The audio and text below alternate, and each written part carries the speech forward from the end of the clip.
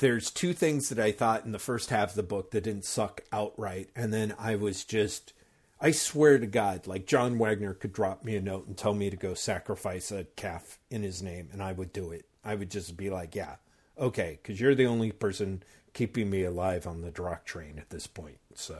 Oh, well, now I have a cold open. Get on the Drock train!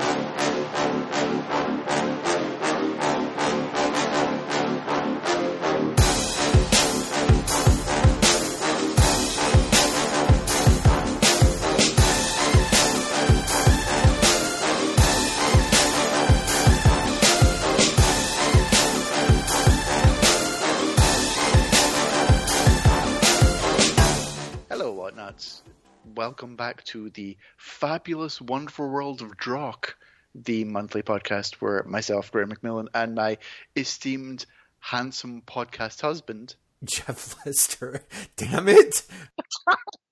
I go through 2000 AD's Judge Dredd strip from the very beginnings of 1977 to as far as we can get using the complete case files. We're coming to you this time from Jim Henson blog. And we're doing the Complete Case Files Volume 20, a volume that Jeff Lester is such a fan of. Such a fan of that he's already talking about. I don't know if it's human sacrifice, but definitely some sacrifice. That is true. I should say that it is material from 1993 through 1994, or 2000 AD Progs 856 through 887, and Judge Dredd, the magazine, Volume 2, 44 through 56. It's a mixed bag, to say the least. Mm-hmm. Yes, it is. It is indeed that. I mean, by which we mean there is a lot of really, I think, frustrating material in here, to put it mildly. And then there is the John Wagner material. Yeah, we should say the writing credits for this are very varied. Mm-hmm. Arguably the most varied we've seen in a case file since like Case Files 1. Yes. So we've had John Wagner basically be the main writer on the strip for, a good 13 years. Then Garth Ennis takes over for a few years. At this point, the 2000 AD strips feature literally zero Wagner material. Instead, they're written by John Smith, Mark Miller, with some Grant Morrison co-writes in there, Alan McKenzie and John Tomlinson, the two of which write under the pseudonym Sonny Steelgrave, which I can only assume is there to hide the fact that it's terrible and they didn't want their names attached. Writes and draws a serial, which is an experience. And in terms of the magazine, Wagner does most of it, but Jim Alexander, Robbie Morrison, and Gordon Rennie also contribute there. Yes. So that's a lot of writers, especially for Dredd. Right. Agreed. And let me sort of be clear that if there are people, Sonny Steelgrave stuff is very terrible. But them because they were editing 2080 at the time. Yes. Honestly, I kind of liked Manchu Candidate. And I also want to give it up for Roadkill by John Smith, which is very good. Smith is the one non-Wagner Dredd writer I think we both like at this point. Yeah, I think so. Well, I mean, I do think I want to say in the magazine I think Gordon Rennie's story is somewhat weak, but not. It's not up to Wagner standards, but it's stronger than what we see here. But yes. Smith, actually, the thing that I think is fascinating is Roadkill is very good.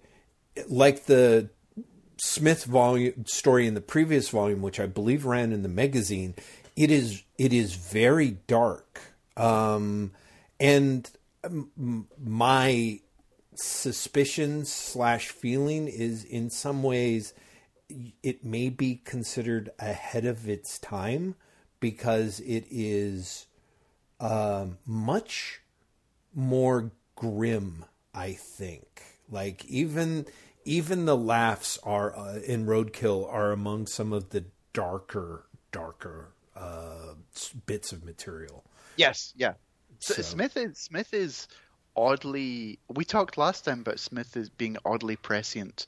Mm-hmm. Or I should say 2 episodes ago, because last time we did Restricted Files. Thank you. But in Case Files 19, we talked about Smith being an oddly prescient writer. in that some of his use of an omniscient narrator kind of like is something that Wagner will do later.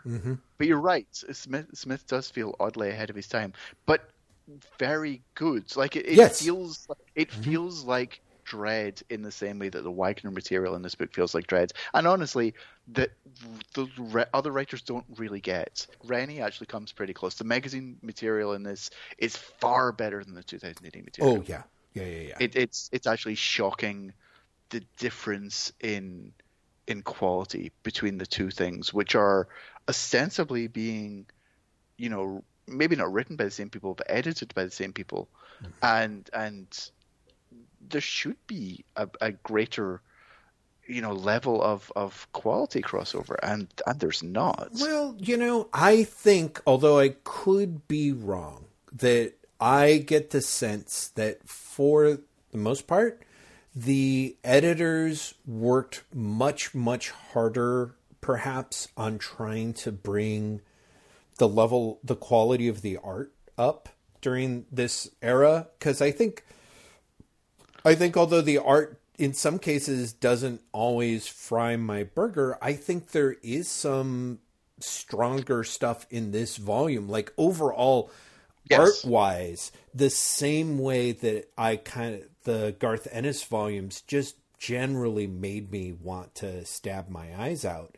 I think both the 2000 AD stuff is art-wise very strong, and when you get to the magazine, there's as we will undoubtedly be discussing, some amazing stuff there.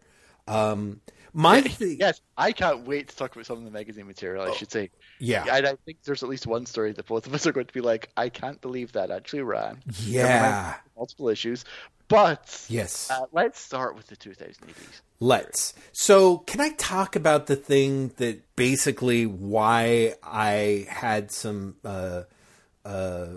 if not outright expletives, at least certainly a strong string of pejoratives when talking about this before we officially came on air, is that I kind of wanted to ask you, as someone who was in the UK at the time, what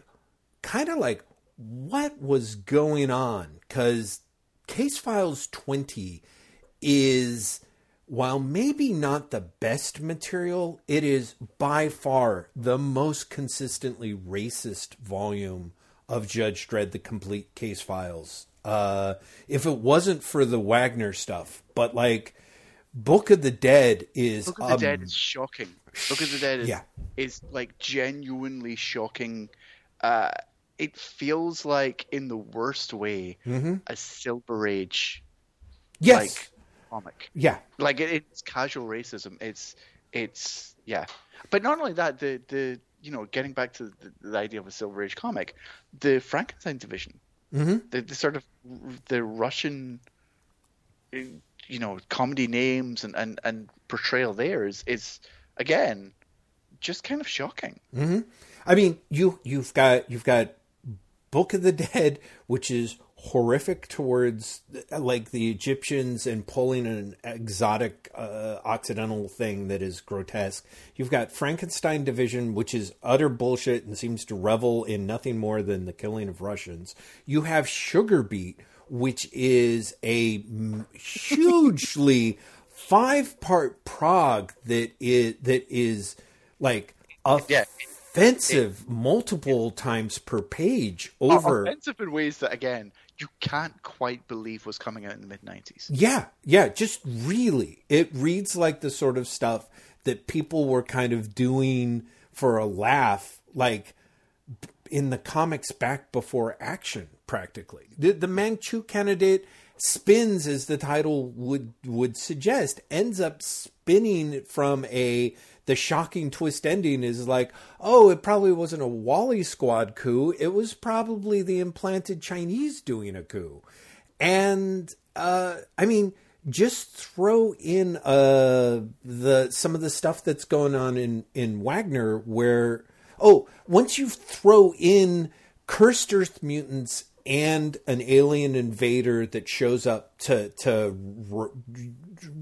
reduce the city to rubble, you just find yourself kind of going, what the fuck was in the drinking water in the UK that there is such a fear of the outsider that you either have hundreds of pages of ironic racism or a lot of more quote unquote serious, oh, the outsiders, all they want to do is get into our country and live a good life. However, they're horrible and destructive and we can't let them near us, you know? Yeah. It's shocking in such a way that it doesn't seem real, for want of a better way of putting it. Mm-hmm. Like it's we've talked before about the greatest argument against the Wagner and Grant era. Mm-hmm.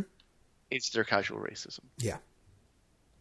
But here, it doesn't even feel casual. No. Like the overwhelming racism. Yes. Of the material here. Yeah. Yeah. You know, exactly. and the different levels of that racism. Mm-hmm.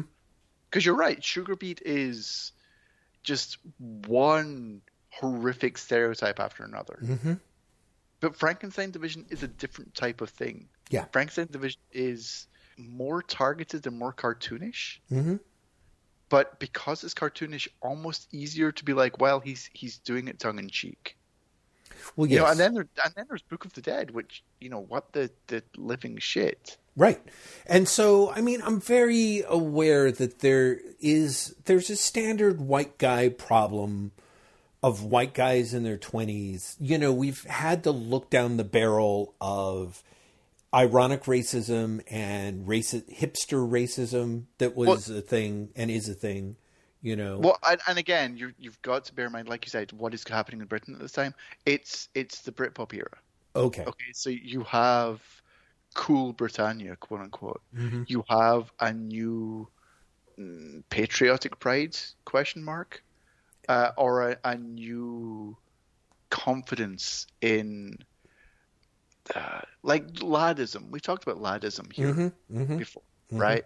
Laddism, which was basically a rebranding of incredibly retrogressive attitudes. Right. You know, all of a sudden it was okay to be sexist and racist because you were doing it with a knowing wink. Yeah, exactly. But that didn't actually change anything. Mm-hmm. You know, you're still being sexist, you're still being racist. Yes. It's just that you're telling everyone else and yourself that you know better. Mm-hmm. Mm-hmm. But that doesn't really do anything in practical terms. Right. And I don't know how much of that can be attached to this. But for example, at this point in 2000's publishing history, 2000 AD is trying to go towards the lad market. Mm-hmm. You know, there were. It's around now, or maybe a couple of years later. There's the television campaign for 2000 AD that the editors were appalled by, where it was basically targeted as, well, girls will never read this. This is a boys' comic. Mm-hmm. There's something like the slogan was something along the lines of like, girls just don't get it. You know, and that was their fucking television ad. Right. Right. So I think there is a lot that I think the flip side of that is also weirdly a constriction, at least as far as 2000 AD goes, in that I feel that, for example, Book of the Dead, you mentioned the Silver Age, right? Can you talk a little bit about that? Because I want to make sure I'm not jumping ahead or misunderstanding you. It feels Silver Age to me in that it feels at once a completely outlandish non-Judge Dredd take. Mm-hmm. The idea of Judge Dredd going somewhere for a summit of international judges and meeting like the international judges who are just like him but slightly different because they're ethnic stereotypes. Right. Feels Silver Age in and of itself. Mm-hmm. But also the plotting feels very Silver Age. Mm-hmm. Mm-hmm. Do you know what I mean? It feels very much like, well, our guy's the toughest, and therefore he's going to beat him. But that's why, because he's the toughest, that's why they're after him. You know, it feels very simplistic in a way that I think Dredd, as we like to imagine him or understand him, is not. Mm-hmm. You know, like it feels lazy in a way that Wagner's doesn't. Yes, yeah, I agree. I think there's laziness. I wonder if there is an element to which many of these stories feel as a little bit like, and maybe this is where the sort of winking racism kind of comes in. they are being deliberately crafted toward an audience. And I kind of feel in a way that the 2000 AD stories in this book, with at least the exception of Roadkill, are kind of the thing of like, tell a story that a 12-year-old boy would find awesome. That's really interesting that you say that, because I was going to ask who you thought the audience is, because in this book the 2000 AD stories feel like they're skewing much younger, much simpler than the magazine stories. Yeah, very much so. I don't think it's because the magazine is all of a sudden skewing older. It's that it feels like 2000 AD is skewing younger, again with the exception of the John Smith thing. Yeah, agreed. But you look at, like, I Hate Christmas. Mm-hmm. You look at Frankenstein Division. Yeah. You look at Sugar Beet. Like, Sugar Beet feels like a kid's story if you can overlook the racism. Well, or if you even with the racism, it reminds me of the casual racism that people grew up with, and we're kind of like, oh yeah, but I mean, it didn't affect me. It's fine. Yeah. But it feels like Dredd is all of a sudden in the 2000 AD strip trying to skew younger. Yes. Absolutely. In a way that honestly is not a good look. Yeah, I think so as well. For character and for the strip. Yep. And I say that as someone who thought that, don't get me wrong, the majority of 2000 AD stuff in this book is not good. But like Manchu Candidate is not that bad. Mm-hmm. Roadkill is a good strip. But it all feels... I don't know do you think that they're trying to make the strip appeal to younger readers? Because doesn't that feel at odds with the laddism? I mean, so I think one might say that if the lads are trying to tell their story to the kids, you know what I mean? Like it's sort of lad infused. I think you kind of get some takes that are like this, but maybe I'm being thrown off. Maybe the kid thing is more just the idea that these guys have been handed a mandate to more or less make it simple. Although I think that there is a very strong emphasis in the 2000 AD stories to kind of make them feel, for less of a want of a better term, interesting. They're supposed to be, all of them are kind of hooky. What I'm going to do, because I think what's nice about Volume 20, a little frustrating for me when I was trying to keep track of who was doing what, is they break the contents. They've got credits pages, and they've got one credits page for the 2000 AD stories, and then they've got one credits page for the magazine. And I was thinking, Graham, in a departure, what I would do, or we could do, since it's sort of broken up that way, is just quickly say the names, credits, of the list of stories. So you've got Roadkill by John Smith with art by Peter Doherty, where the gist is a very, very old couple who are too old to essentially drive, unfortunately are hoodwinked into buying more or less a self-driving car that, due to various shenanigans, is possessed by the spirit of a horrific killer who's out for revenge. You have Book of the Dead by Grant Morrison and Mark Miller with art by Dermot Power, in which Dredd is part of an exchange program and is in Egypt to see more or less how the judges there do their thing, and their thing is done very much as if Morrison and Miller remembered how cool it was to read about mummies for the first time. There's I Hate Christmas, which really is the third story in a bewildering trilogy in which Mark Miller writes stories that shows that he doesn't quite understand Dredd, more or less understands Christmas, but understands that Carlos Ezquerra is awesome. There's Frankenstein Division, which follows up on that revelation by Miller and Ezquerra, in which a Russian Frankenstein monster that is a super unstoppable Terminator type comprised of all the a pile of Soviet judges that were killed in the Apocalypse War because they were all literally killed by Dredd, and it was the last thing they've ever seen. They come to Mega City 1 to wreak havoc and literally brutalize Dredd. There's Crime Prevention by Mark Miller with art by Nick Percival, which is a story about a kid who wants to be a judge, and of course in the application process comes to a far more different realization. There is Sugar Beat by Alan McKenzie and John Tomlinson with art by the dear departed Ron Smith that is mega many parts too many, where Judge Dredd is basically sent to Central America to break the sugar chain that is bringing the demon sugar into Mega City 1, and literally leaves no offensive Latin American stereotype unturned. There's Top Gun by Mark Miller and Ron Smith, which is the one where between this and Under Siege, I get deeply confused. Do you remember which one is which? Top Gun is the one about the new gun. It's the one about the new lawgiver. Right. Exactly.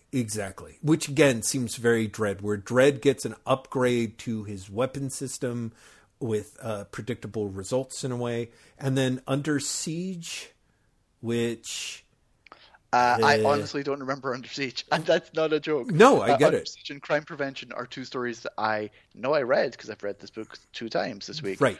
I don't remember Under Siege at all. I genuinely don't. Under Siege is a Mark Miller and Paul Pert revisiting in the most unimaginative way the 2000 AD Judge Dredd trope genre.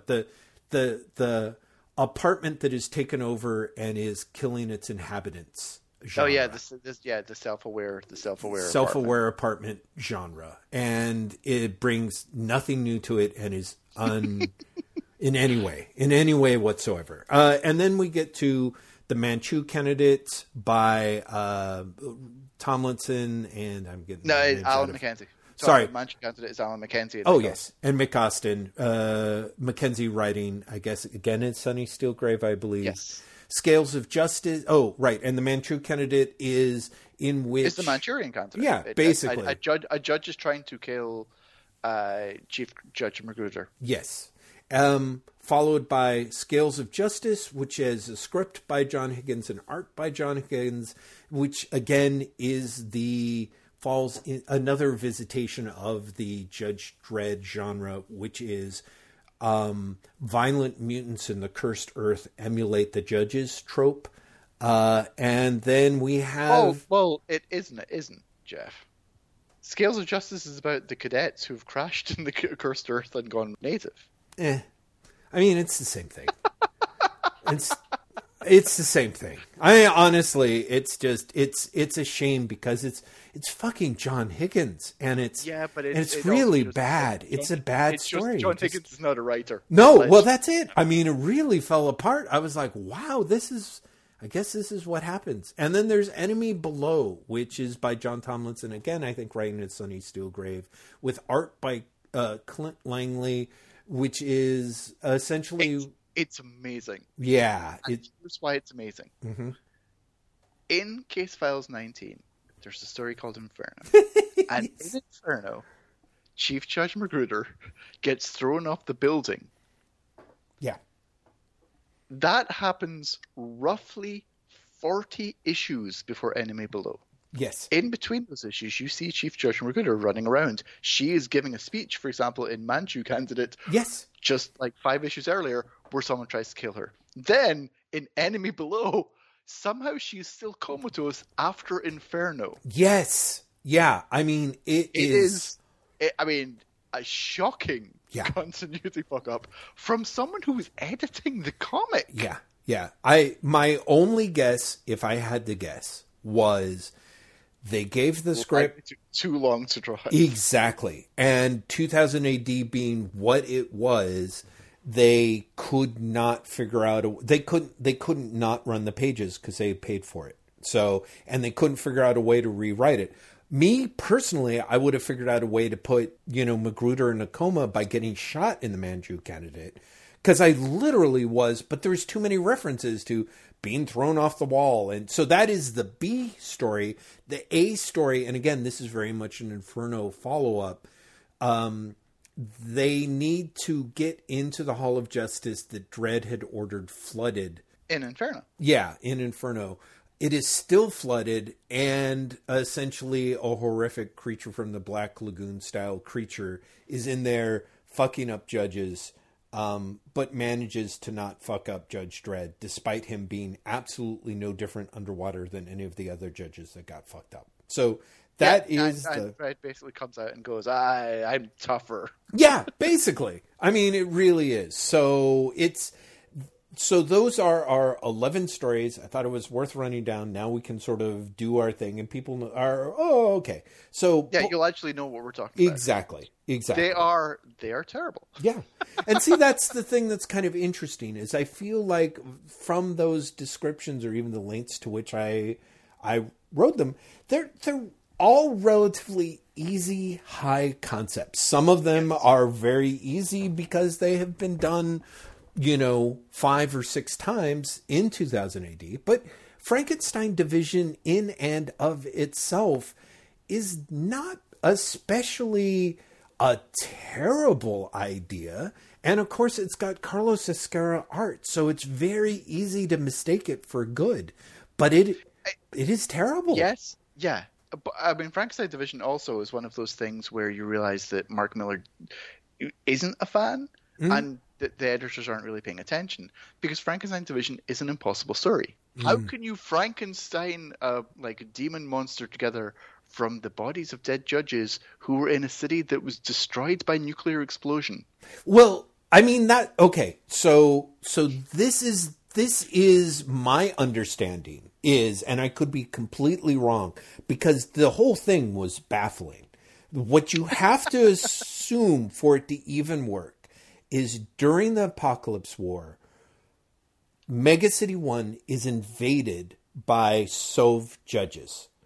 Those judges get killed, and then after Dredd bombs, Sov City 1, in part of their reparation / rebuilding of the peace, you assume the dead bodies of the Russian soldiers were shipped back to Russia and then Frankenstein. Because it is literally, the idea is that they die at the hands of Dredd, and there's one or two, at least one panel where it's supposed to look like their POV is their eyes staring at Dredd's badge as literally the last thing that they see.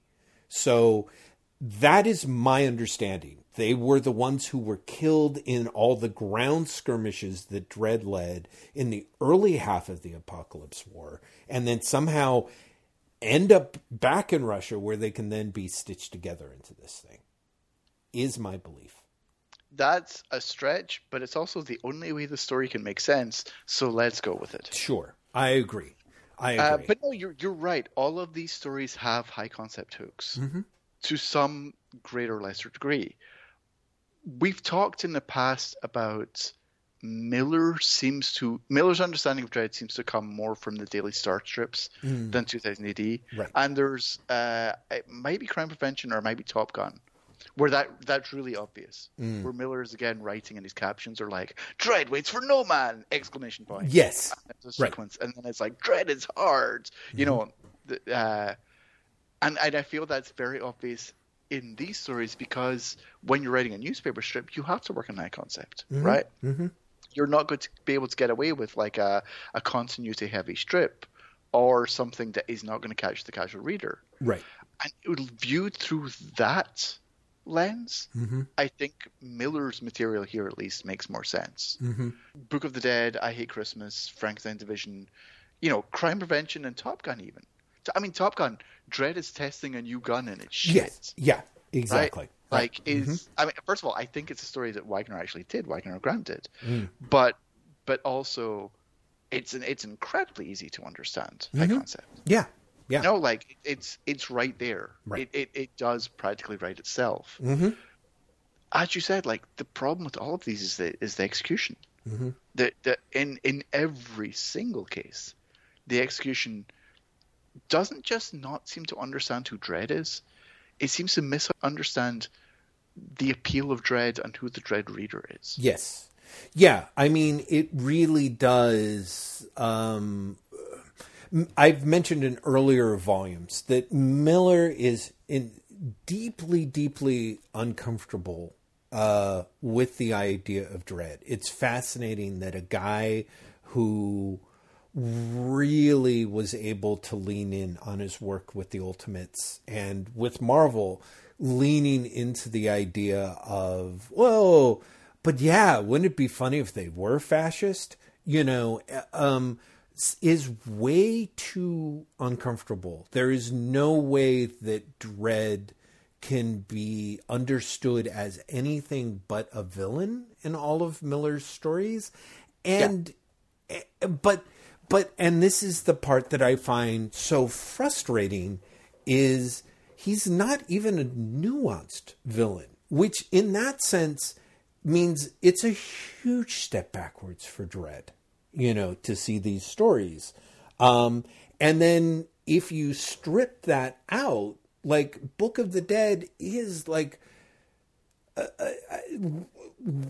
does not work on multiple levels. And the first of it really is that Dredd might as well just be Big Dave in a fancy hat. He is just like, I'm the toughest. Well, you cried like a girl, did you? To these guys, to anyone who shows any emotion in the series. And of course, ultimately, all of the Egyptian judges, well, I don't know about all of them, because frankly, when you reread the story, it's like, why, if it's a conspiracy to bring Dredd in so that they can suck his power and transfer it to the undying mummy dude, why do they have to kill so many of their own men? Is this a sub-conspiracy within the Egyptian judges? And if it is, how did they get Dredd over there? And there's just one throwaway line, which is the idea that Dredd is someone that they're fixated on because he has the original bloodline of the Judah in him, and therefore it's super important that he is the guy that the mummy absorbs his life essence of. But I mean, it just don't add up. It literally came from to me, the closest you can get is that, Miller and Morrison were high, and over takeout, one of them mentioned the fact that Dredd's hat looks like a pharaoh's hat, and they just went from there. Because the Egyptian judges, again, the weird part is that it is somehow so embarrassingly retrograde in a way that it is somewhat where the other cultures are embarrassing but alluded to, but at this particular point in those particular stories, to me, it very much, when you mentioned Silver Age, I was like, oh, I kind of know what you mean, because this is like reading a World's Finest comic from like 1953, where like Superman and Batman have to do 6 impossible tasks, and one of them takes them to Egypt, and it looks like it's the 14th century. Like, so it's kind of amazing when you see that you get to the chief judge. Mm-hmm. The reveal of the chief judge is again, I said shocking before, but like, it's kind of amazing that this is meant to be the 22nd century. Yeah. And the chief judge is shown on his throne, surrounded by the tiger and the slave. Yeah. And it's amazing. Right. Yeah. And not amazing in a good way. No. But it is Tintin levels of respectful to other cultures. Yeah, it is. And it is by dudes who absolutely 100% should know better, Yeah. Yeah. And so that's the thing. Mm-hmm. The Miller stuff, well, maybe not the Miller stuff, but the stuff that Morrison is attached to in Dredd feels like he's talking down to his audience in a way that, like, because again, this is the same time that Invisibles is happening. Right. Yeah. that Morrison would never do what this Morrison does. I mean, I think on the one hand you are right. I think on the Invisibles also had his problems. Yes, he very with, much did. Cultural imperialism, shall we say? Yeah. So but still, I still feel that Morrison would make fun of the way that future Egypt is portrayed here. Yes, and in that sense, you really do get, and that's the thing that bothers me, is the idea that both of those guys know better and are precisely doing what they know they shouldn't. Like you said, either as we're lads, we're having a lad laugh, and collecting a lad check, but it really is, it's not cool. It's not great. The thing that is interesting is it is, because it is so blatant, though, there is that level at which, like, I don't want to say it works, because among other things they misunderstand Dredd, but at least it gives, I mean, that's, racism usually has a lot of, visually enticing displays, you know what I mean? Sure, yeah. And there is a lot of this where because so much of racism is propaganda, for want of a better word. Exactly. So it has to be attractive on a surface level. Yeah. Because how else are you going to convince people to give in to the worst impulses, to give in to the hate? Right. You have to make it appealing, quote unquote. Well, yeah, exactly. Like it's part of what's convincing, and there's always a little bit of the way that racism gets dressed up in ways that confuse. So when you see that page of, say, the revelation of the chief judge, you're like, wow, that is some fucked up shit. But A, the page looks great, and B, they're like, yeah, but see, doesn't he look cool? He looks powerful, and that's classic racist 101 stuff. Is like, no, we're not disrespecting this guy. He's totally a powerful.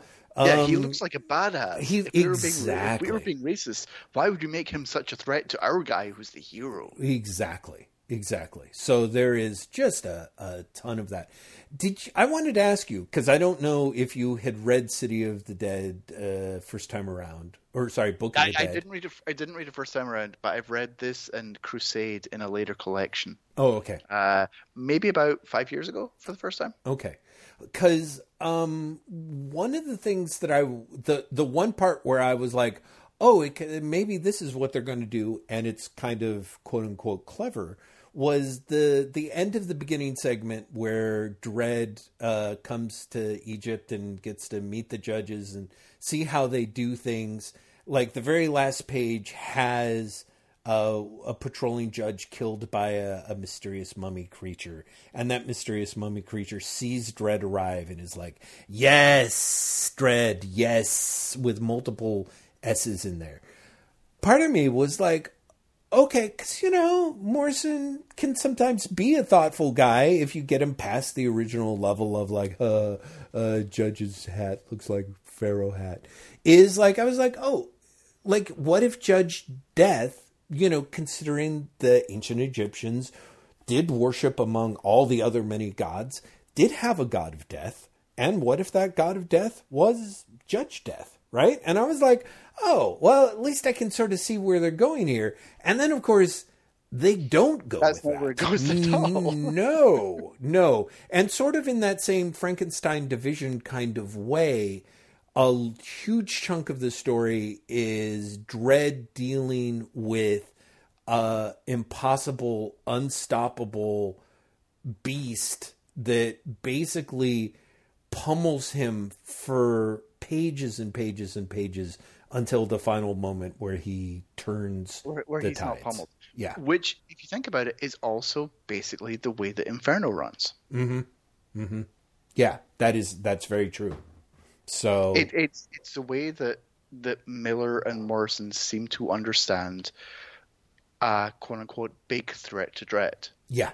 That it's a physical threat, and that it's a threat where basically it can't be defeated until it can. Right, exactly. And it's more or less time to wrap it up and go home. Part of me was like, at least the finale of Book of the Dead is set up in such a point that it's kind of like, oh, it kind of more or less works. Like, whereas Frankenstein Division, it's like I just black out. Like, I'm like, I don't, What? how does he, what the, About Frankenstein Division and Book of the Dead, and especially Sugar Rush, is that what it's called? Yeah. Is that all of them, Sugar Beat, Thank you. all of them are far too long. Right. But in each of them, the quote-unquote climax feels like it begins in one episode and ends in the other episode. Like, even the climax feels too long. And that's especially true in Book of the Dead. Book of the Dead feels like it is at least one episode too long at the end. Never mind, maybe an episode too long at the start as well. And Sugar Beat just feels inhumanly long. Well, yes. Shockingly, like, you can't believe it is still going on. Absolutely. It is. Yeah. You know, Frankenstein Division is actually the shortest of all of them, right? Frankenstein Division is only like 4 episodes. I think so. Whereas Book of the Dead is 8, I think, and Sugar Beat is 6. Right. But all of them feel like they come up with a threat. The threat takes too long to, really be established in any dramatic. Yeah, to show itself. Yeah. And then takes too long to wrap up. Yeah. And also wraps up too quickly at the same time. Because again, Book of the Dead and Frankenstein Division are both stories where, like, you can't beat the monster until you can. Right. Well, I think for me, I think that I would say make a lot of cases as to why the Book of the Dead climax makes sense to me, and for a variety of reasons, but at the same time, it's kind of not worth arguing about. I should also, or even really spending any more time on, I should mention that of the 3 and counting, maybe there are more Miller Esquerra Christmas stories, I Hate Christmas in this one is by far the most objectionable, in that, not only is there the ridiculously blatant racism of the character in the African Dust Bowl who's tied the stowaway from Simba City, but you also literally get that horrific, how about a little festive smack on the lips? Literally, once you see the word balloon, you who Judge Dredd, you know you are in trouble. And so the last page of I Hate Christmas is again super, like, we all know that part of why Mark Miller has the career that he does is that he literally has no shame. So it is impossible to say it with any expectation of reality that Mark Miller should be ashamed of himself. But Mark Miller should really be ashamed of himself. For a myriad of tasks. But even if he had done nothing else, even if he'd gone on to like, I don't know, save children from, the classic rushed into an orphanage and saved children from a fire, which I have no doubt, like, one of his friends in the Scottish Times breathlessly recounted at some point in there that he actually did. He should be ashamed for I Hate Christmas exceptionally. I'm still appalled and just downright, like, angry at him. So. I just want to say yes. No, it's what's funny is I Hate Christmas is, you're not wrong. You are not wrong. And yet somehow I Hate Christmas is still less offensive to me than something like Sugar Beat. And honestly, I Hate Christmas still feels slightly better a story than something like Scales of Justice, which is just, Scales of Justice is not a good story. Yeah. Well, wait. Okay, which one? Scales of Justice is the John Higgins one. Oh yeah, the Higgins one. No. Exactly. Well, because Scales of Justice feels inept in a way that the Miller stuff, although Miller stuff is not good, and saying hateful sounds maybe a bit too melodramatic. Sure. But you know what I'm getting at. Yes, I do know. Scales of Justice feels inept. No. Scales of Justice feels kind of amazing that it got published. No, agreed. Because it really does. Like Miller's stuff, as much as I dislike it, I've said things in other volumes where, frankly, the sad fact is even the shit here that is horrible and hateful is more interesting to me than the Ennis material was. It just is. I both agree and disagree. Mm-hmm. In part because I do have... I find myself really... I have a lot of problems with the way that it feels that Dread is, as a strip, is being used to express an attitude towards the world that is at odds with what Wagner was doing. Agreed. And I feel that Ennis, for all of his failures, and he had many, was at least aware of what Wagner was trying to do, even if he couldn't do it himself. And it feels like Miller and Morrison, and I guess Tomlinson and Mackenzie, but maybe not to the same extent, are completely ignoring the subtlety of Wagner stuff, and instead just being like, haha, you get it, it's funny because he's a badass and he beats people up.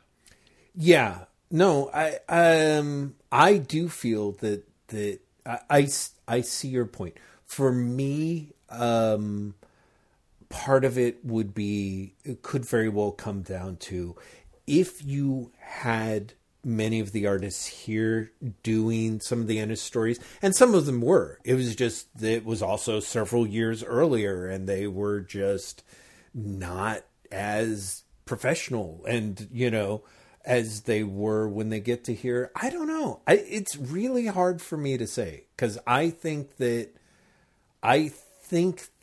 even though there were points where the first half of Case Files 20 felt like I was being punished, I wasn't bored, and I guess that is something, and that is not true. Sugar Beet, I was going to say, if Sugar Beet was not offensive, it was genuinely boring. Or like, honestly, all of the quote unquote Sonny Sealgrave stuff is boring. I didn't think the Manchu candidate was, but definitely the Creature from the Black Lagoon shit. Again, it helps that I thought that it looked visually interesting.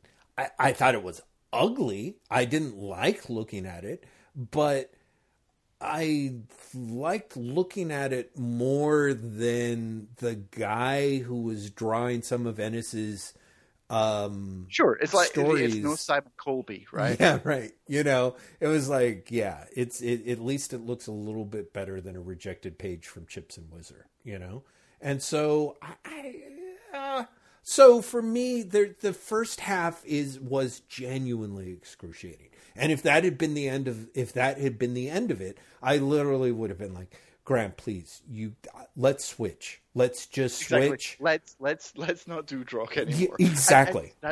That's funny that you say that, because I was, the way these books are laid out, you do the 2018 material first, then you do the magazine. Yeah.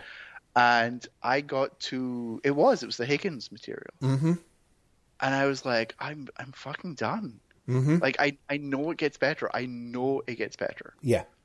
But I'm done. I can't do any more of this. Yeah. This is exhausting, and honestly, it's kind of depressing. We did Baxter Building, and Baxter Building, you have Lee and Kirby for 10 years, and it's amazing. Yes. And then Kirby leaves, and the book goes downhill quickly. Mm-hmm. That's true. Yeah. This feels somehow worse. Yeah, I agree. And it's tough to say why. Why? Yeah. It is. Yeah. It is actually tough to say why. Mm-hmm. But it's as if you went from Lee and Kirby to the DeFalco Paul Ryan run. Right. Yeah. With nothing in between. Yeah. It is. It's a bit of a brutal shock, but I think there's also something that is, I don't know. I mean, so yes, when I got to the first story of the Dread magazine, It's a Dreadful Life by Jim Alexander and Robbie Morrison with art by, the amazing Colin McNeil, I was like,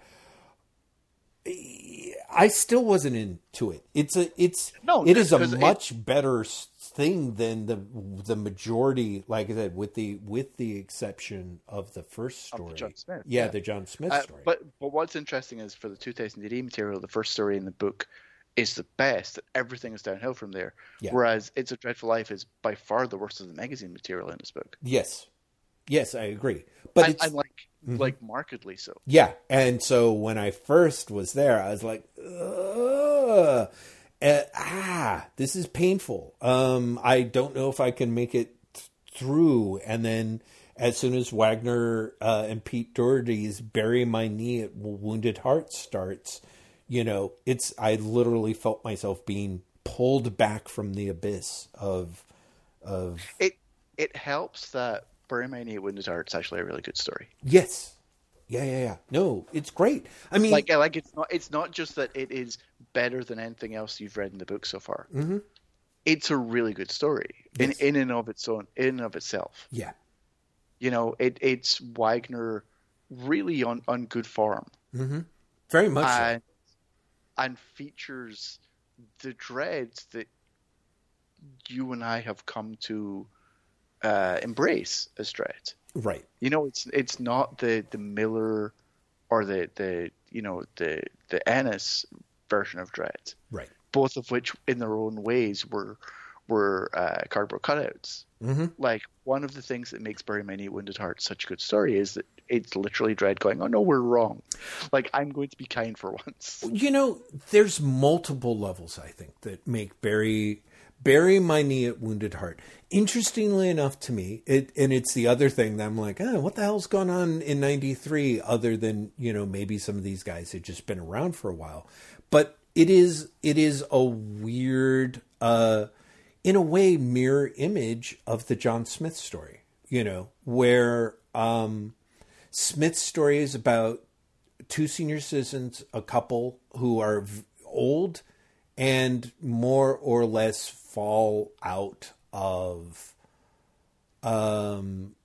between the cracks and are more or less all but actively crushed by the madness that is Dread on one side and the lunatics and criminals on the other. And the two differences that I can think of is again, Smith's story is an action-packed, ultra-violent story with a lot of dark laughs. And Bury My Knee at Wounded Heart is, I think, a lovely story. It's such a good story because it nails the tone of, kind of loneliness and despair. Like, the color palette in Bury My Knee at Wounded Heart is beautiful. So to me, it's a very good story until you get to the final scene with Dread and the old man who's lost his wife, and all he is trying to do is get her buried because he knows she did not want to go through Resik. And that moment is fabulous because you literally, not only do you see Dread be the Dread that we're used to being, but you actually, it's like a light shifts from left to right across Dread. You see three sides of him. You literally see a side of Dread that I don't think you've ever seen before in between the two, which is at one point, you get to the old man who is, please, I beg you, what right have you to do this? Can't you let her be laid to rest with dignity? do you take even that from us? And Dredd says, as Dredd would, the law's the law. It's there to be obeyed. And the old man says, don't you think I'd pay if I could? I'm a poor man.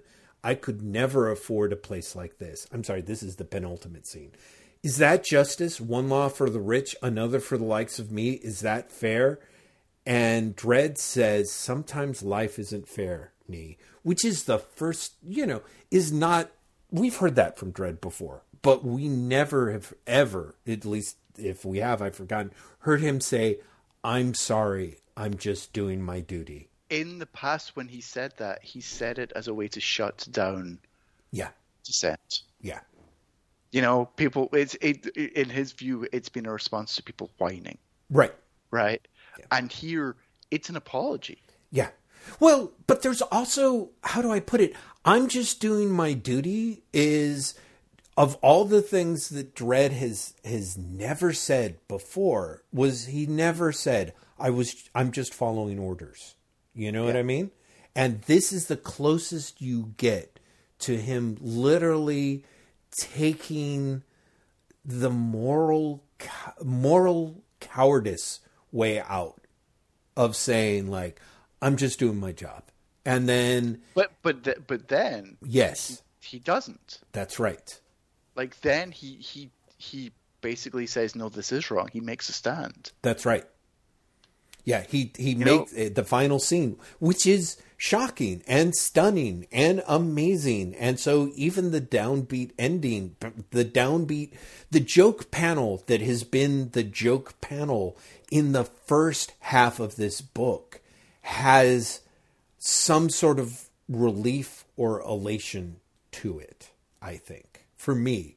Because in a way, it's like, oh, thank God, at least Dredd hasn't lost all of his humanity. At least he did do the right thing and then turned around and punished people who probably didn't deserve it on top of that. Mm-hmm. So, but there's something in terms of the and this is perhaps going to sound ridiculous considering what we're talking about. We're talking about Judge Dredd, which is on the one hand a very subtle piece of fiction, on the other hand really not a subtle piece of fiction. That's right. And in the first half of the book, astonishingly not. Yeah. But there is, for me at least, an emotional release in seeing Dredd say stop the belt, mm-hmm. and then say, no, we are wrong. Yes. This woman should be buried. Right. And use his reputation. Right. Use the idea that he is this tough guy, not to berate the citizen, mm-hmm. but to berate the judge who's complaining to him about the costs. That's right. There is something there that is, like, I did get a feeling of release from that. Absolutely. Absolutely. I mean, and that's the thing that's sort of funny in a way to me, is that the fact that is the point that I feel at that moment, the way that most people feel in the movie trailer where Peter Gabriel's Salisbury Hill, hits its chorus and suddenly the sun shines over the hill. It feels like a tremendous sense of relief and release and enough of a happy ending in that sense that the little downbeat note to me is still just kind of oh yeah, well, it's okay. Crisis averted somehow, because of what the crisis really is. Weirdly enough, it ends up being a story, as is so frequently the case with Wagner, where you think you're getting one story and you're kind of getting another. It starts off, as I think many of the best Dredd stories do, being a story about an inhabitant of Mega City 1 and their life and what happens to them. And then at the very end, it does morph into being a story about Dredd, a story about a moment in Dredd's life that is a shocking relief, because you literally see 2 pages earlier, Dredd hit a depth that you never thought that he would hit, to me, which is him being like, I'm just doing my job. I'm just following orders, But even within this story, that's treated incredibly well. Mm-hmm. Sometimes life isn't fair, and then he turns and his entire face is in shadow. That's right. When he says, "I'm sorry," like you can feel his own shame. That's right. Absolutely. Like that Doherty, who I've given shit to on this podcast before, plays that scene beautifully. Yeah, absolutely. He really, really does play that scene incredibly well. Mm-hmm. He knows exactly when to hide dread. Yes, absolutely. So, and it's interesting because there's a case to be made. If you look at the story, like it goes through several different color palettes, and the scene between Nee and Dread is in grays and blacks. And then interestingly enough, when you get to the scene in Resic, it comes back to color. The way it started, and even more so, it's vibrant. Now, hey, Jeff, yes. Before we move on, yes, I have one thing to say. It's not Resic. Oh, is it Recyc? Yeah, because it's recycling. Cycling, of course it's Recyc. It's just for whatever reason, every time I look at it, I'm like, because I can't pronounce any fucking thing. Thank you. Having corrected that, should we talk briefly? Should we do the quick name summary thing of each of the stories, or are we planning in this second hour of just talking about each of the stories either quickly or not? Let's do the quick summary. I will do it this time. Okay. So there are 7 stories from the magazine that are here. It's a Dreadful Life by Jim Alexander, Robbie Morrison, and Colin McNeil, which is, as the name suggests, essentially an It's a Wonderful Life riff, and is throwaway. Mm-hmm. It looks nice, but honestly, it doesn't do much. Bury My Neat Wounded Heart, we just talked about, John Wagner and Peter Doherty, is a one-off and is great. Mm-hmm. It's probably, not to jump ahead, but it's probably my favorite story in the book. Mm-hmm.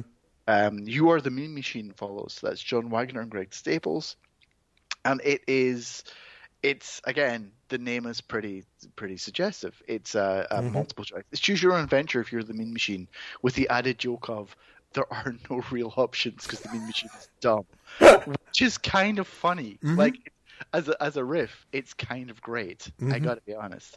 Free Fall by John Wagner and Jim Vickers is about a suicide and what leads someone to suicide.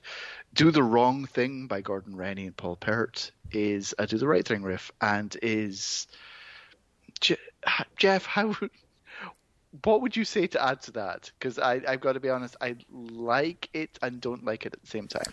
Well, I think I feel very similarly. The thing that I think is fascinating and sad is whereas the first half of the book is filled with ridiculous amounts of casual racism. When I saw that Do the Wrong Thing was on there, I was like, oh God, no.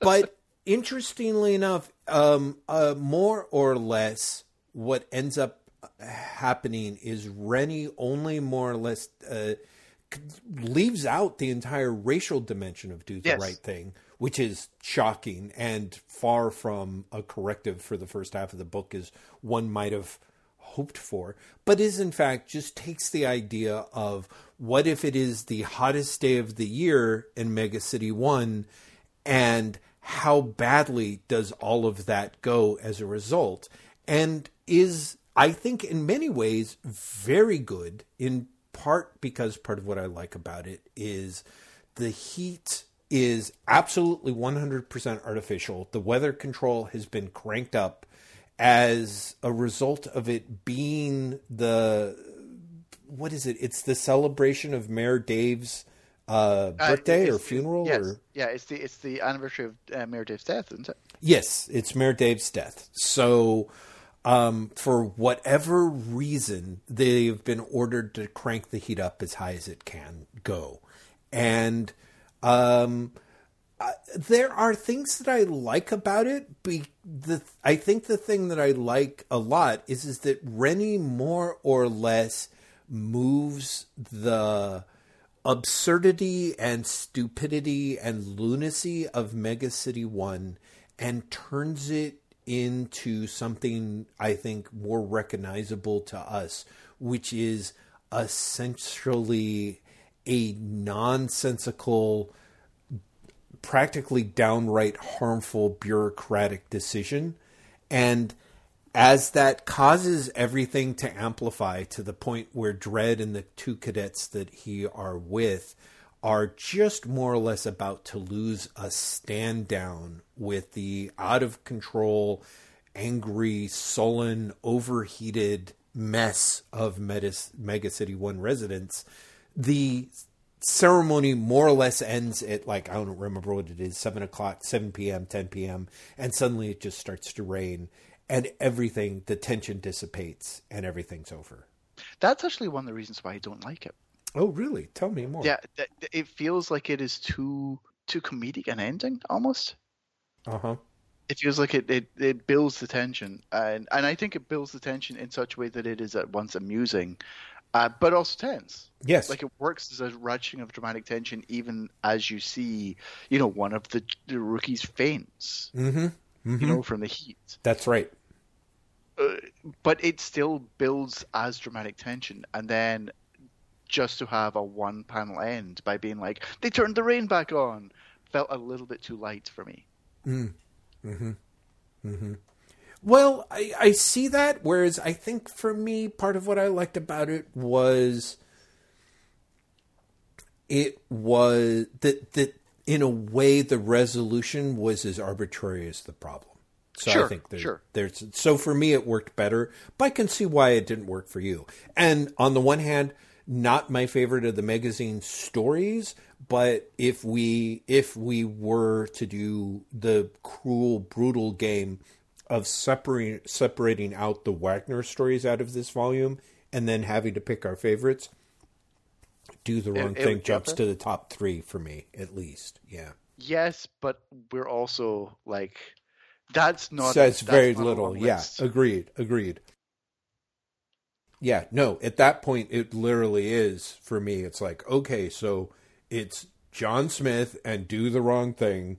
Yeah, and that's pretty much it. Pretty right? much it. Like, honestly. Yeah, exactly. That's absolutely right. There's like I said, there's a little bit about the Manchu candidate that I seem to like until it goes really poorly at that last, where they turn out and find him because, you know, the Wally judge ends up doing damage to the bully in his block in a way that only another judge could have, it's just stupid. Was really bad. And they're like, oh, this is our break. Find who that guy is. It's just like, so that's Do the Wrong Thing. I should say, like, after Do the Right Thing, there's Giant, which is a 3-parter from John Wagner and Ian Gibson. Yes. And then there's Howler by John Wagner and Mick McMahon. We'll get to Howler in a second. Yes, we will. Because we definitely will. But of the magazine stories, we've talked about Bury My Knee at Windatar. Giant and Howler are the two I'd want to talk about the more. Absolutely. Giant, I think, is great. Yeah. Oh, absolutely. I like Giant a lot. I think, as the title suggests, it brings back Cadet Giant from Necropolis and also just for Necropolis in 2000 AD. But because Dredd ages in real time, because the series is set in real time, he's now almost about to graduate from the academy. Mm-hmm. And we get to see an older Giant. Yeah. In his final exam, essentially, with Dredd as his tutor, and it's a really nice character study that also works as an adventure. Mm-hmm. And it feels like a very subtle and yet very enjoyable and entertaining piece of writing. Well, I think there's also the surprise turn of it too, which is fabulous. Yeah. the villain is kind of, when that rolls around, which I was not expecting. Right. Well, especially considering the restricted files we just read last month. Yes, absolutely. Absolutely. I mean, it couldn't have been better timed in that way, in the way that it falls together. But it is, again, it's sort of like Bury My Knee at Wounded Heart in a way. Giant is a story in which Dredd weirdly shifts from the side stage to the center stage in an unexpected way. Yes. And is pretty fabulous. I guess I feel, since the story came out, 27 years ago, we should be able to spoil the revelation of the villain, I suppose, or not. Maybe you don't want to. No. I think we should, just because it explains like one of the reasons why we're all surprised. Yeah. The villain is Walter the Wobot. Yes, exactly. And essentially, in the course of Giant doing the things that he's doing and investigating a murder, he and Dredd uncover a robot conspiracy in which there is a religious cult centered around Call Me Kenneth, and they follow the robot that they have suspected properly of malfeasance back to a secret meeting of which the leader is Walter the Wobot. And all the better than that, I think, comes the scene where Dredd is basically like, oh, fuck. And in the course of crushing the robot rebellion, there is a great scene where Walter's about to escape with another robot, and Dredd is, right behind them, and Walter, the robot's like, "Come on, Walter, we can still get away." And Walter's like, "No, if there's one thing I know, there's no escaping from Judge Dredd," which is great because that's exactly what you'd expect him to say. And he's like, "So you just got to shoot him in the ass." And then he pulls out an enormous gun and shoots Dredd. And that is wonderful. Like, words can't express how delightful that particular turn of events is for me. Well, but there's also, related to that, you also see Dredd make bad judgment because of Walter. That's right. Which Giant calls him out on. And Dredd wonderfully, to Wagner's credit, yes, commends Giant for that. Mm-hmm. Mm-hmm. We, especially for those who have been reading the 2000 AD material, Dredd is perfect. Dredd doesn't make mistakes, and if Dredd does make a mistake, he basically frowns down anyone who points it out. Mm-hmm. And here you have Wagner embracing that.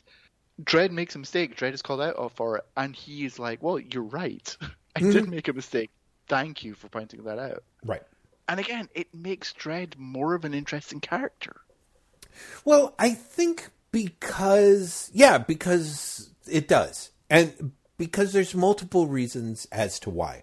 I could be wrong, but I feel essentially when Giant says, "I'm going to have to include your oversight in my report." And like you said, Dredd says, "I would have failed you if you hadn't. So, you go do it, Judge Giant," which is great. What's funny about this is, again, this is in a way a blending of other things that we've seen in Dredd before. We've seen Dredd do his final exam of a cadet.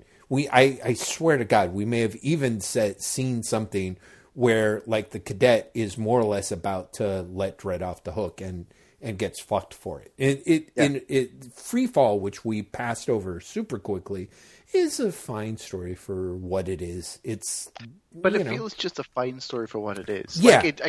It's way ahead of any of the 2000 AD material. Right. But compared with Giant, compared with Bury My Knee at Wounded Heart, honestly, compared with Howler, as absolutely batshit as Howler is, oh yeah, like, Free Fall feels a lesser piece. Yeah, but it does have a moment where you've got a cadet who more or less does everything right until he shows a moment of sympathy for the mother of the child who has become essentially a drugged out criminal, who we find out in a throwaway bit of dialogue is only 14 by the time he is killed, because he's an animal at that point.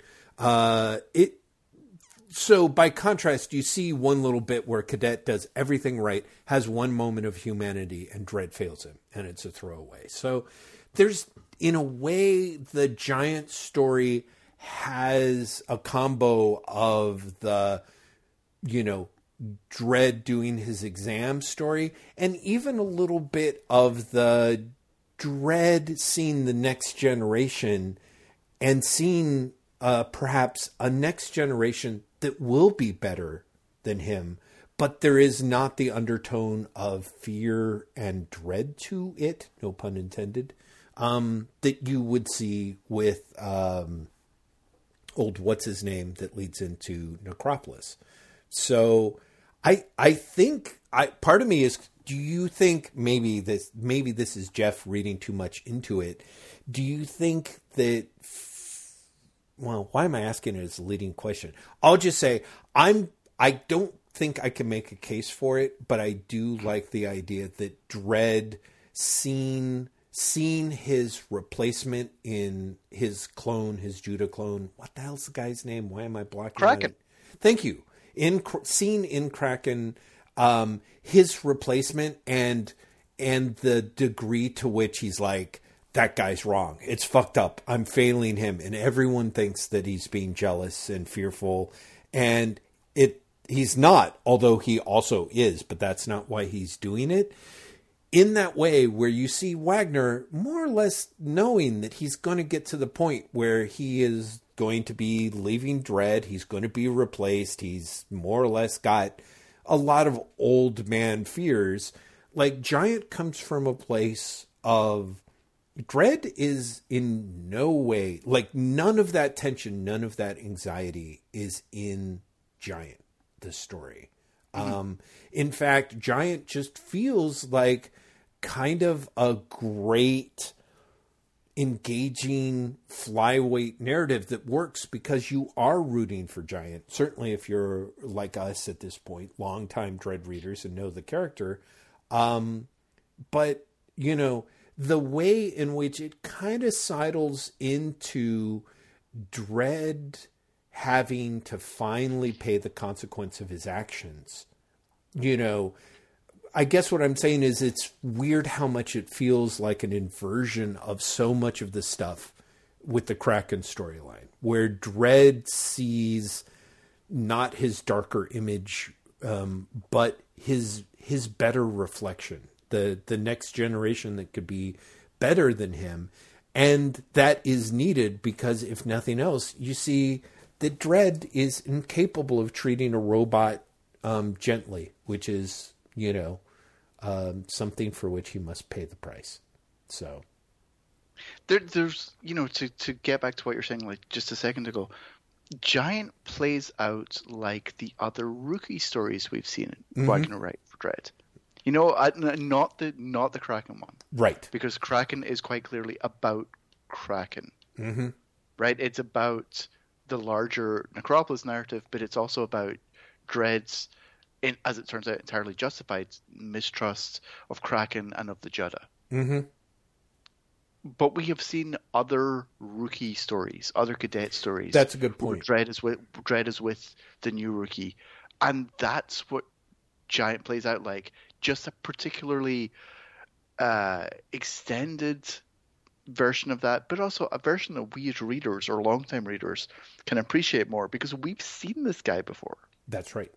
We've seen this character years ago at the start of his career, and we're rooting for this character. Not only that, this character has roots for the long time. Absolutely.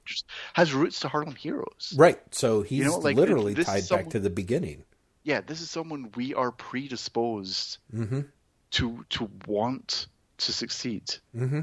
And Wagner very smartly starts it out by talking about how young he is, and is this a mistake? Blah blah blah, and makes it seem even more high stakes than honestly it turns out being.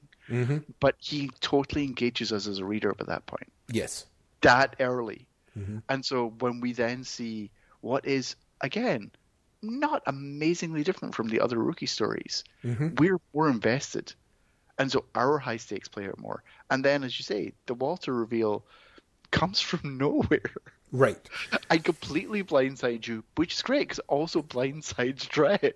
Well, it's very well done. It is. It is very well done. I want to say, and I think that this is, I would like to think, and I could be wrong, one way in which this story is larger than and different than the traditional other cadet stories that we see is it literally starts with Giant rising and leaving the academy for the last time. And one of the things that's glorious about that is on the first page, there's a point where it's from Giant's narration, and he says, "No one speaks to me, only my friend Stachy." And Stachy says, "Go get him, man."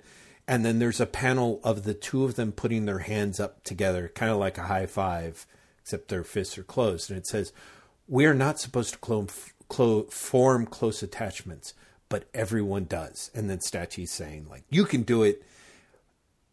So, how do I put it? What's great about that page is in any other strip, you would take that as face value. In the world of Dredd, that page looks like it is showing you why Giant is going to fail. Yes. And within the world of Dredd deserves to fail. Because Dredd is about the denial of emotion, is about everything being about the law, of literally being by the book. And the very first page has Giant talking about the fact that they have essentially formed close attachments, which they're not supposed to do. And so there is this inherent, like, oh, Wagner is saying on the first page, like the way that is set up by the rules of the Judge Dredd universe, this guy is going to fail. You know what I mean? This is like somebody having sex in a slasher movie. He's sending you a message, and it's all misdirection. Right. Because the actual message is when you see Dredd about to bleed out at the hands of, arguably the person that loves him the most over the last 20 years, because Dredd literally just could not be nice, could not treat him with any consideration. It makes sense. Like, it literally is Wagner more or less quietly, in a way, in a story that plays by all the rules and conventions of a Dredd cadet story, more or less upturning your expectations and pointing to the idea that, Giant might be the successor to Dredd and might be better than Dredd because he can be a judge, and yet he might have the ability to be a well-adjusted emotional person outside of being a judge. Exactly. And it's also another implicit criticism of the justice system. Very much so. Very, very, very much so. But in a way that is almost kind of hopeful. And it's funny because Giant looks nothing, or there's not anything about it, but it sort of reminds me of Kirby's Forever People, or his New Gods, it kind of, the idea like the next generation is going to be better. Yes, exactly. That is something that they are not to be feared. They are to be supported and are to be hoped for, I suppose. Yeah. And that's great. It's surprisingly powerful. Giant is such a good serial. Mm-hmm. It's such a wonderfully uh, simultaneously old school and reminding you what you're missing about contemporary 2000 AD Dread, for want of a better way of putting it. Like, it is something that, 2000 AD Dread used to read like this. Yes. Yeah, almost effortlessly. And again, that is something that should be celebrated when you see it. Like, there is a way, and like, I'm way more down with people for being racist in the first half of this book than for writing bad Judge Dredd stories, because it's really fucking hard. And the thing that is ridiculous about it is Wagner can make it look easy. And that's and so that brings us to the Howler, which is essentially kind of a how far can you get from telling a Judge Dredd story and still tell a Judge Dredd story, I guess, or something. The Howler's astonishing. It is. The Howler is genuinely astonishing. Yeah. It is it's like 4 issues of the magazine, which is to say it's about 40 pages worth of material. Yeah. Mick McMahon is the artist. It exists because of Mick McMahon. It must. This is a strip that is not a story-led strip at all.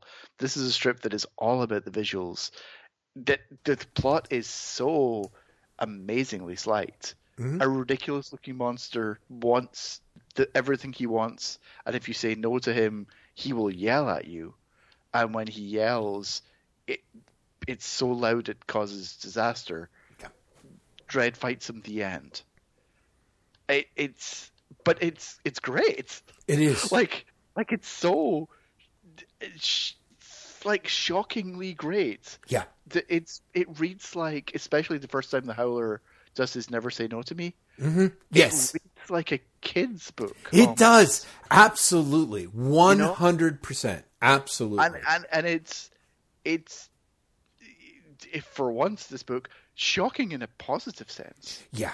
It's so funny, Graham. I will be 100% honest. Like, I got 2 pages into the Howler and I was like, oh, fuck. This is going to be a story that Graham loves. And I'm going to fucking hate it because it is... the art is...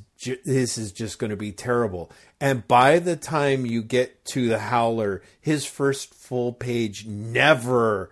and then the next one, Never Say No to Me. I'm like, okay, I'm wrong. I'm going to love this. And it's true. It's because, like, he says he gets turned down, and it's only like the second page of the story where someone says no to him. Yes. And the last panel of that page is him saying never, and he already looks, cartoonishly freaky. It's basically like a round mouth with, like, dot eyes. Mm-hmm.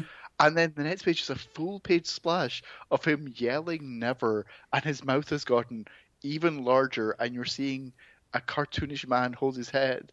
And then the page after that is him saying Never Say No to Me. And basically the visual is the dialogue. Yeah.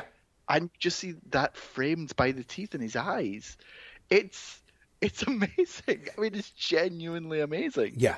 But it does read like a kid's book. It absolutely in the best does. way. Mm-hmm. In the best way possible. Yeah. But it's so about the visuals and the stylization of those visuals. Mm-hmm. Mm-hmm. The Howler as a character is so stylized. Yes. That it honestly feels like Wagner is doing a favor to McMahon. That this is the thing that it feels like a wonderful act of generosity. And McMahon is a guy who, this way better than I do, has been such a cornerstone of 2000 AD and Dredd. And yet his style has, I don't know what, metastasized, I guess, for lack of a better term. I love the way that, especially by this point, it's so abstract. And he's coloring with, they're not actually flat colors. Mm-hmm. Because there's texture there. But the texture is in no way photorealistic. Yes. Yeah. The texture is a design aesthetic. You know, so you see a shot of Dredd firing his lawgiver, and Dredd's body is so abstracted. Yes. It is a series of colorful shapes. Yeah. You know, and it's McMahon has he started off as, you know, a very good Iscariot clone, for want of a better way of putting it. Back the strip started, and then he sort of morphed into his own style, and then his style continued to change. Yeah. And by this point, his style has become this beautiful abstract thing. Anyone who's read The Last American, it's that style. Yeah. So it's like a very like fragmented abstract style where people don't have realistic physical proportions, but instead are shapes, are collections of shapes whose bodies occasionally behave like real bodies do, but more often don't, and are all better for that. Yeah. It's strange how much it is a weird, unholy Venn diagram of an era of Keith Giffen's work and Ted McKeever, but also its own glorious thing. Like there are things where, and this gets thrown around a lot in a way in the field of comic criticism, where you use a term, you know, to basically say, as a way of saying it's sophisticated and therefore good. But there are pages in here that genuinely look cubist to me, you know, and it's fucking great. And it's amazing. But also, like, you know, it looks cubist, but one of the things that's thrilling about this is, because of the gimmick of the Howler, literally a guy who shouts supernaturally loud. You get Tom Frame's lettering. Oh God, dominating pages. Yes, yeah, absolutely. Like big fuck off marker pen lettering. Yeah. Just like taking over the page on multiple occasions. And so you have McMahon's incredibly abstracted style almost being like, corrupt is not the right word, but sort of manipulated and turned against itself. It's interesting by Frame's incredibly handwritten, incredibly organic lettering. That's funny, because it feels to me so absolutely impossible to separate that I sort of assumed that McMahon had done those himself. Maybe they're fabulous. One of the things that's great about it is if that is indeed the case, both the letterer and Wagner's script more or less frame McMahon's artwork, you know, in the sense of it's a beautiful piece of work and it's set in exactly the perfect frame to highlight it. One of the things that is fantastic about the story is that the Howler as a voice is perfect. Like, that character is so perfect and specific. Like, when he starts off, it almost seems it's kind of like, you know, if Galactus was a prickish hotel guest. That is, I mean, that's basically it. He talks like he is a cosmic scourge, but then he is, you know, essentially snapping at the waitstaff to bring him a cow, and basically more or less complaining that everyone's put him in such a bad mood. He's going to have to torture 30 people in order to get out of it, because none of you people are listening to me. Like, the Howler's ultimate sense of entitlement is hilarious. And again, when joined with the visuals, is such a child's book character, is such a ridiculous cartoon of, how do I put it? Like the entitled prickish aristocrat. Like, I don't really know where it's pulling from, but it's great. Like, there's one point where he's like shouting, you're not listening to me, and the E's are dragged out, and it's just that sort of like completely impatient with the fact that these people don't understand that he is the king of the world. And of course, what's hilarious is because he beats Dredd to a bloody fucking pulp, as well as destroys a huge chunk of the city. I mean, he's kind of not wrong. You know what I mean? Yeah, like, exactly. He's such a wonderfully cartoonish character. Yeah. He is stronger than anyone else. Like, he beats Dredd to shit. Yes. But and at one point he says something along the lines of like, you know, his last thing is I can howl you into oblivion. But he also says something about when I roar, planets tremble. Yes. And you believe it. Yes. But there's also literally no attempt to actually explain him. No. Do you know what I mean? Like, he's this, honestly, just jerk that shows up and demands everything and is impatient and everyone has to deal with. Yeah. And that's it. And there's something wonderful about that. Yeah. Yeah. And again, it's all perfectly situated for the visuals. Like you said, it feels like a children's book because there's children's book logic to it. He just is, and you just have to accept it. And honestly, just as in any good children's book, no one seems even surprised when he shows up in that sense. It's just more that he is so much worse than any of them could imagine. But like, you know, I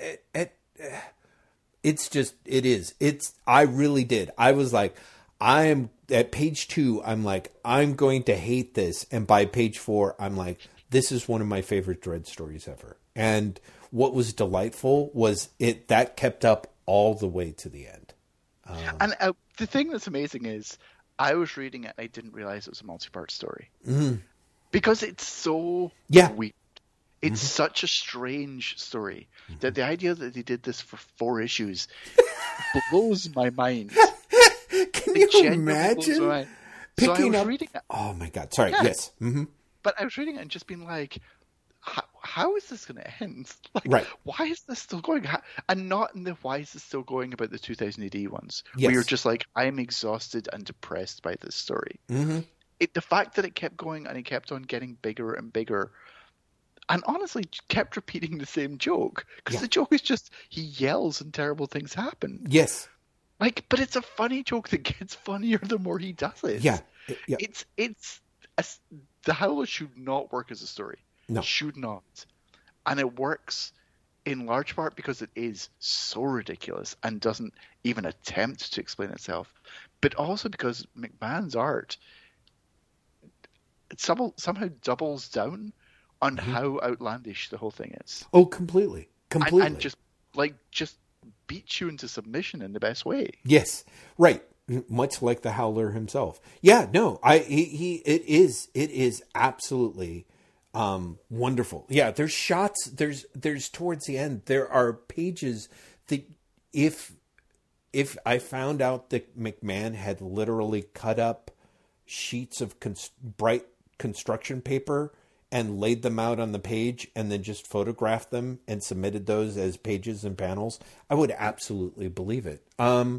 Yeah, can you imagine how insane, Graham, it would be to like be at the newsstand and pick up your very first issue of the magazine and it's like part 2 or part 3 of the Howler, like not even part 1, but you know, like where you're like, this is a continuing story? Like, it just doesn't... What was part 1 like? Yeah.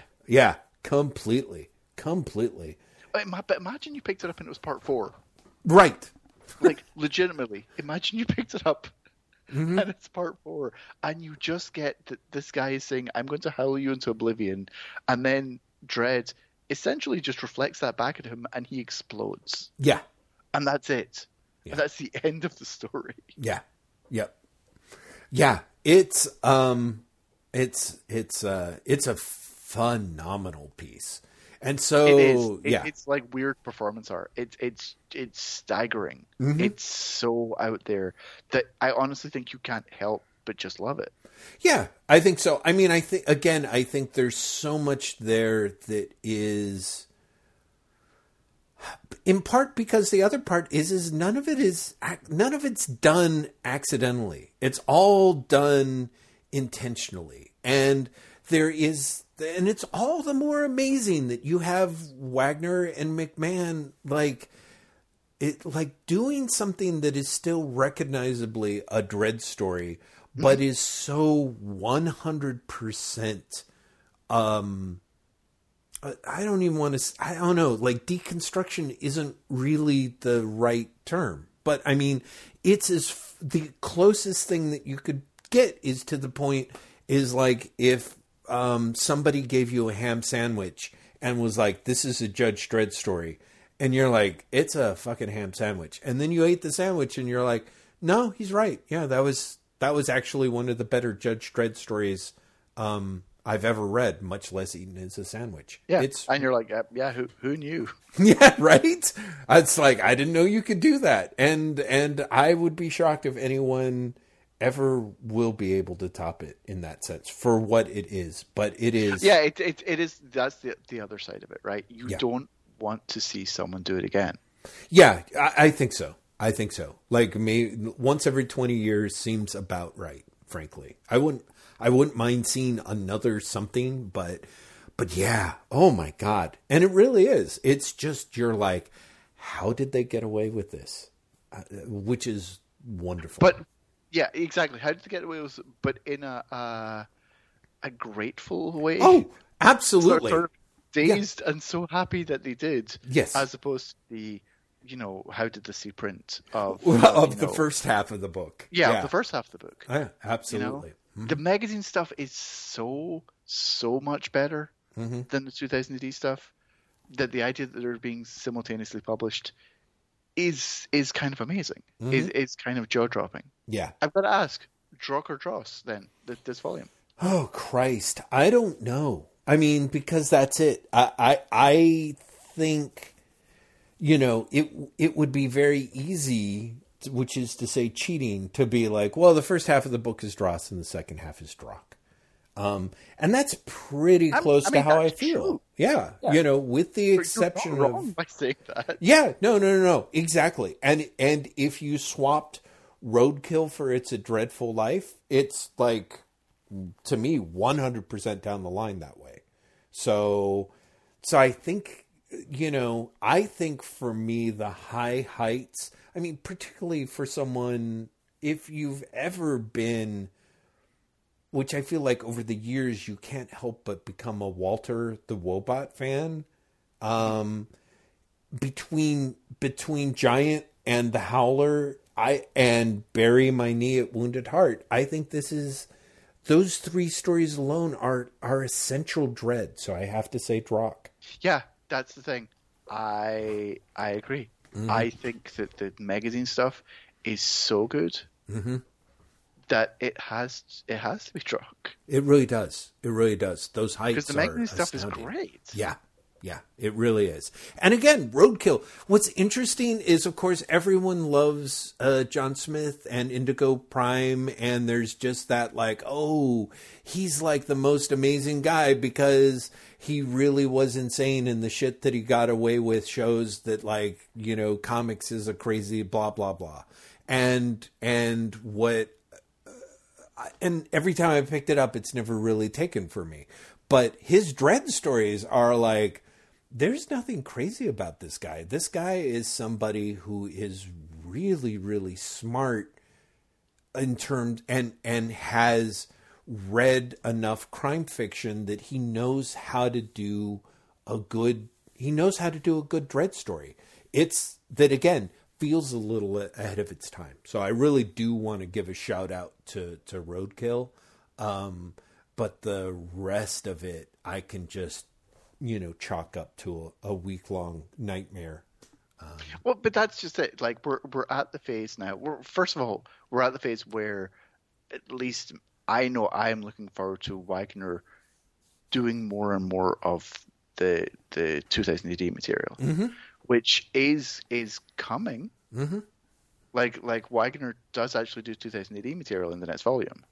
Thank God. But in this volume, it's like, yeah, don't read the 2000 AD material. Yeah, more or less. Just read the magazine material. Yeah, I mean, it really does make it very easy. You're not going to be missing anything. Yeah. I'm like, read Roadkill, skip over the rest, get to the magazine stuff. You know, if you're feeling generous, read It's a Dreadful Life, and then just settle in. Favorite stories in this volume? From the 2000 AD list, Roadkill, a few little bits and things in Manchu Candidate that I enjoyed, and then all of the magazine stuff except for It's a Dreadful Life, which was not terrible. No, it's not. It's not. Again, it's better than the 2008 material, with the exception of Roadkill. It's just that, honestly, it's not that great a story, and it does look worse in comparison to the other magazine material. Yeah, exactly. So for me, I would have to say, like, to split it out, the top two non-Wagner stories, again, as I said earlier, Roadkill and Do the Wrong Thing. And then it's almost harder to pick the best Wagner stories because, honestly, I think there's only 5 of them, and they're all good. Free Fall ends up at the bottom. You Are the Mean Machine is a throwaway joke, but it is good and funny. And then you've got a weird, fierce battle between Bury My Knee at Wounded Heart, Giant, and The Howler for first place. And weirdly, all for incredibly different reasons. They're all different types of Dread stories by the same creator, same writer, and with different artists. And that's stunning. That is stunning to me. You know? It's funny the way that this book really does reaffirm that Wagner can do Dread in a way that no one else can. Yeah. And, for all that we're like, Smith is great. And Smith is great. Smith is, yeah. Like Wagner's off days are still better than everyone else's on. Yeah. What breaks my heart is I do wish, in a way, and I know that Smith was building his own name and rep in a very different way, apparently, if stories are to believe, while also piling dynamite under it at the same time. But in an alternate world where Judge Dredd Case Files 20 has one Mark Millar story and 6 John Smith. Exactly. That's what I'd want to see, because that's kind of where a little bit the proof would really be in the pudding. Is Smith just good enough and smart enough that he can ape a good Dredd story once or twice, but really has nothing to say about the character or the world, or can find an in beyond essentially doing variations on the brutal killer, Dredd versus someone awful, story, or does he have the chops to find other ways in? It certainly seems like he's got those chops, but 2 volumes, 2 stories in, just don't know, it's like, also we never really find out. Yeah. I assumed that was the case. But I didn't know, but yeah. Whereas I think, it is very safe for me to say that, Mark Millar's Dredd, in the parlance of the times, that ain't it, sis. So. Wow. Wow. I'm so tempted just to end the episode there, and that's the last thing that anyone hears from Drock in 2020. Oh, that's right. This is the last one of the year. Holy shit. For what it's worth, my favorite is Bury My Knee at Wounded Heart. That's a good pick. But honestly, the Howler comes really close, and Giant comes really close. Those 3 stories are all. Yeah. I mean, like I said, fucking amazing stories. They're essential Dredd stories. They really fucking are. And if I had to do a favorite Wagner, it would be Roadkill by Smith. Very nice. Yeah. I have to ask, how confident is maybe not the right word. How do you feel about doing Volume 21 next month? I gotta say, I feel that 2020 is 2020. Like, let's face it, the year is what it is. And so any part of the year that doesn't feel like a shower of flaming garbage being thrown at my head, I'm realizing is something that I should appreciate. But separately and apart from that, I feel that the first 2 years of us doing Drock were so ridiculously strong. Well, no, wait, I guess this is our second year. Our first year of Drock was so strong. And really the first 16, 18 months or so was such a gift and such a treat that part of me is like, if I have to just shut up and put up with another year of garbage, what helps is as long as Wagner is doing the backups, I think I'll be okay. Also, God bless the fact that it is the trash fire in the back and the magazine in the back. The other way around. Because 2000 AD materials in the front and magazines in the back, there's an incentive for me to keep moving through the entire volume. If it was the other way around, I think I would be tempted to just read the Wagner stuff and then just lie and pretend I read the other stuff.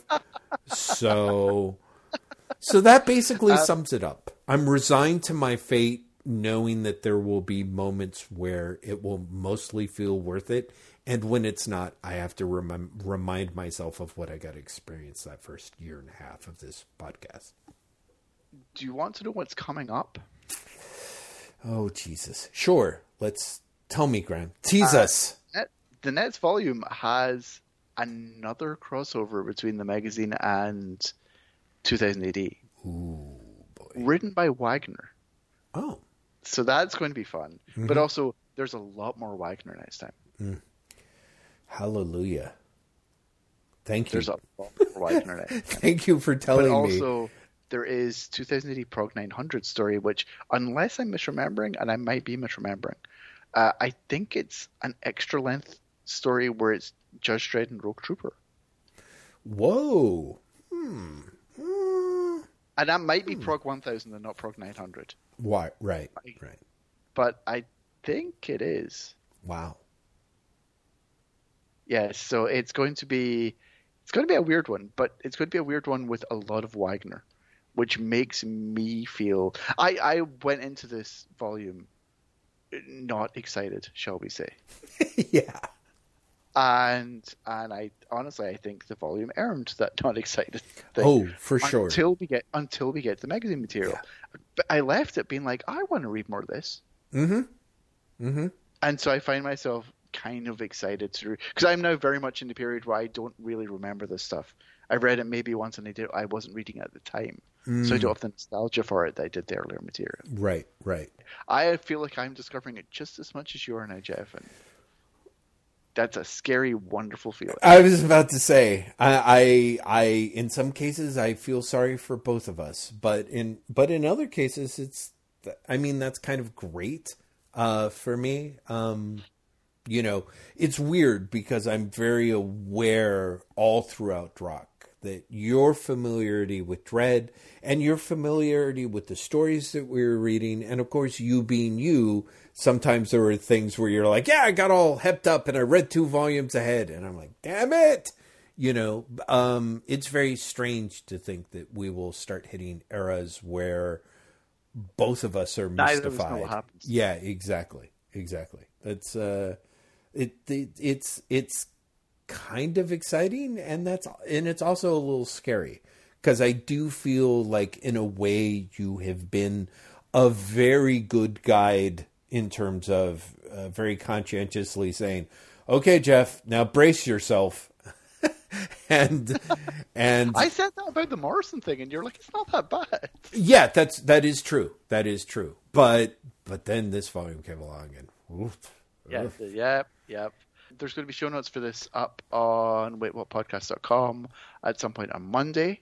Again, I'm not going to give a time because, hey, things happen, everyone. You suddenly, all of a sudden, you're watching a Disney conference and it lasts for 17 years. And they have 1 million shows based on anything you've ever thought of. In the meantime, there is a Tumblr and an Instagram, both of which I will be updating at some point before Christmas because there's Christmas shit I want to add. That's waitwhatpod.tumblr.com and instagram.com/waitwhatpod. We're on Twitter at waitwhatpodcast. Jeff is on Twitter at lazybastard at LAZYBASTID. I am on Twitter at Graham M at GRAEMEM. And we are a Patreon-supported podcast, and Drock, in fact, exists because of Patreon. Jeff, tell the people what they've won.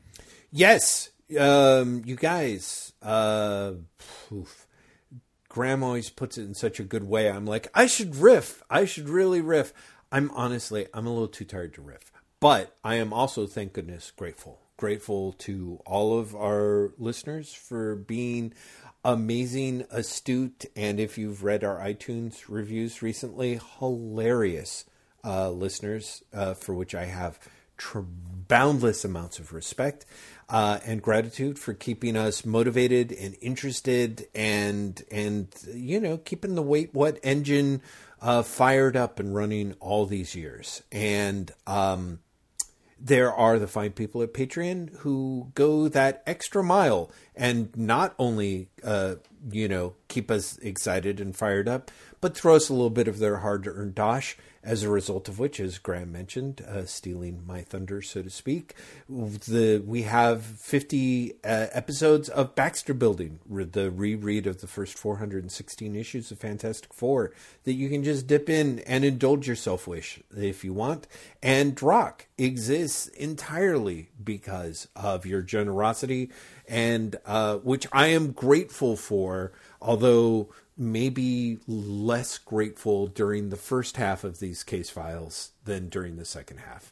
I'd like to give a special shout out to Empress Audrey, Queen of the Galaxy, and the delightful and gracious Dominic L. Franco for their continuing support of this podcast and in their roles as galactors of our protective realm. Let me try that again.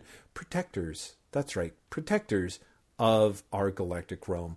We are, as ever, in your debt. Graham? Galactors. I kind of love that. Next week, we're going to be doing the last Wait What of the year, and we are going to probably be talking about our favorite books of the year, or maybe not. Who can even tell? I don't know if Jeff has made a list. I know that I haven't made a list, but there's a week between now and then. That's right. Really, so next week is the last Wait What of the year. Other than that, Jeff sings out because this is Drock, ladies and gentlemen. Thank you very much for listening. Drock! Report to the IsoCubes. You're under arrest. Join us in 30 days for another Drock.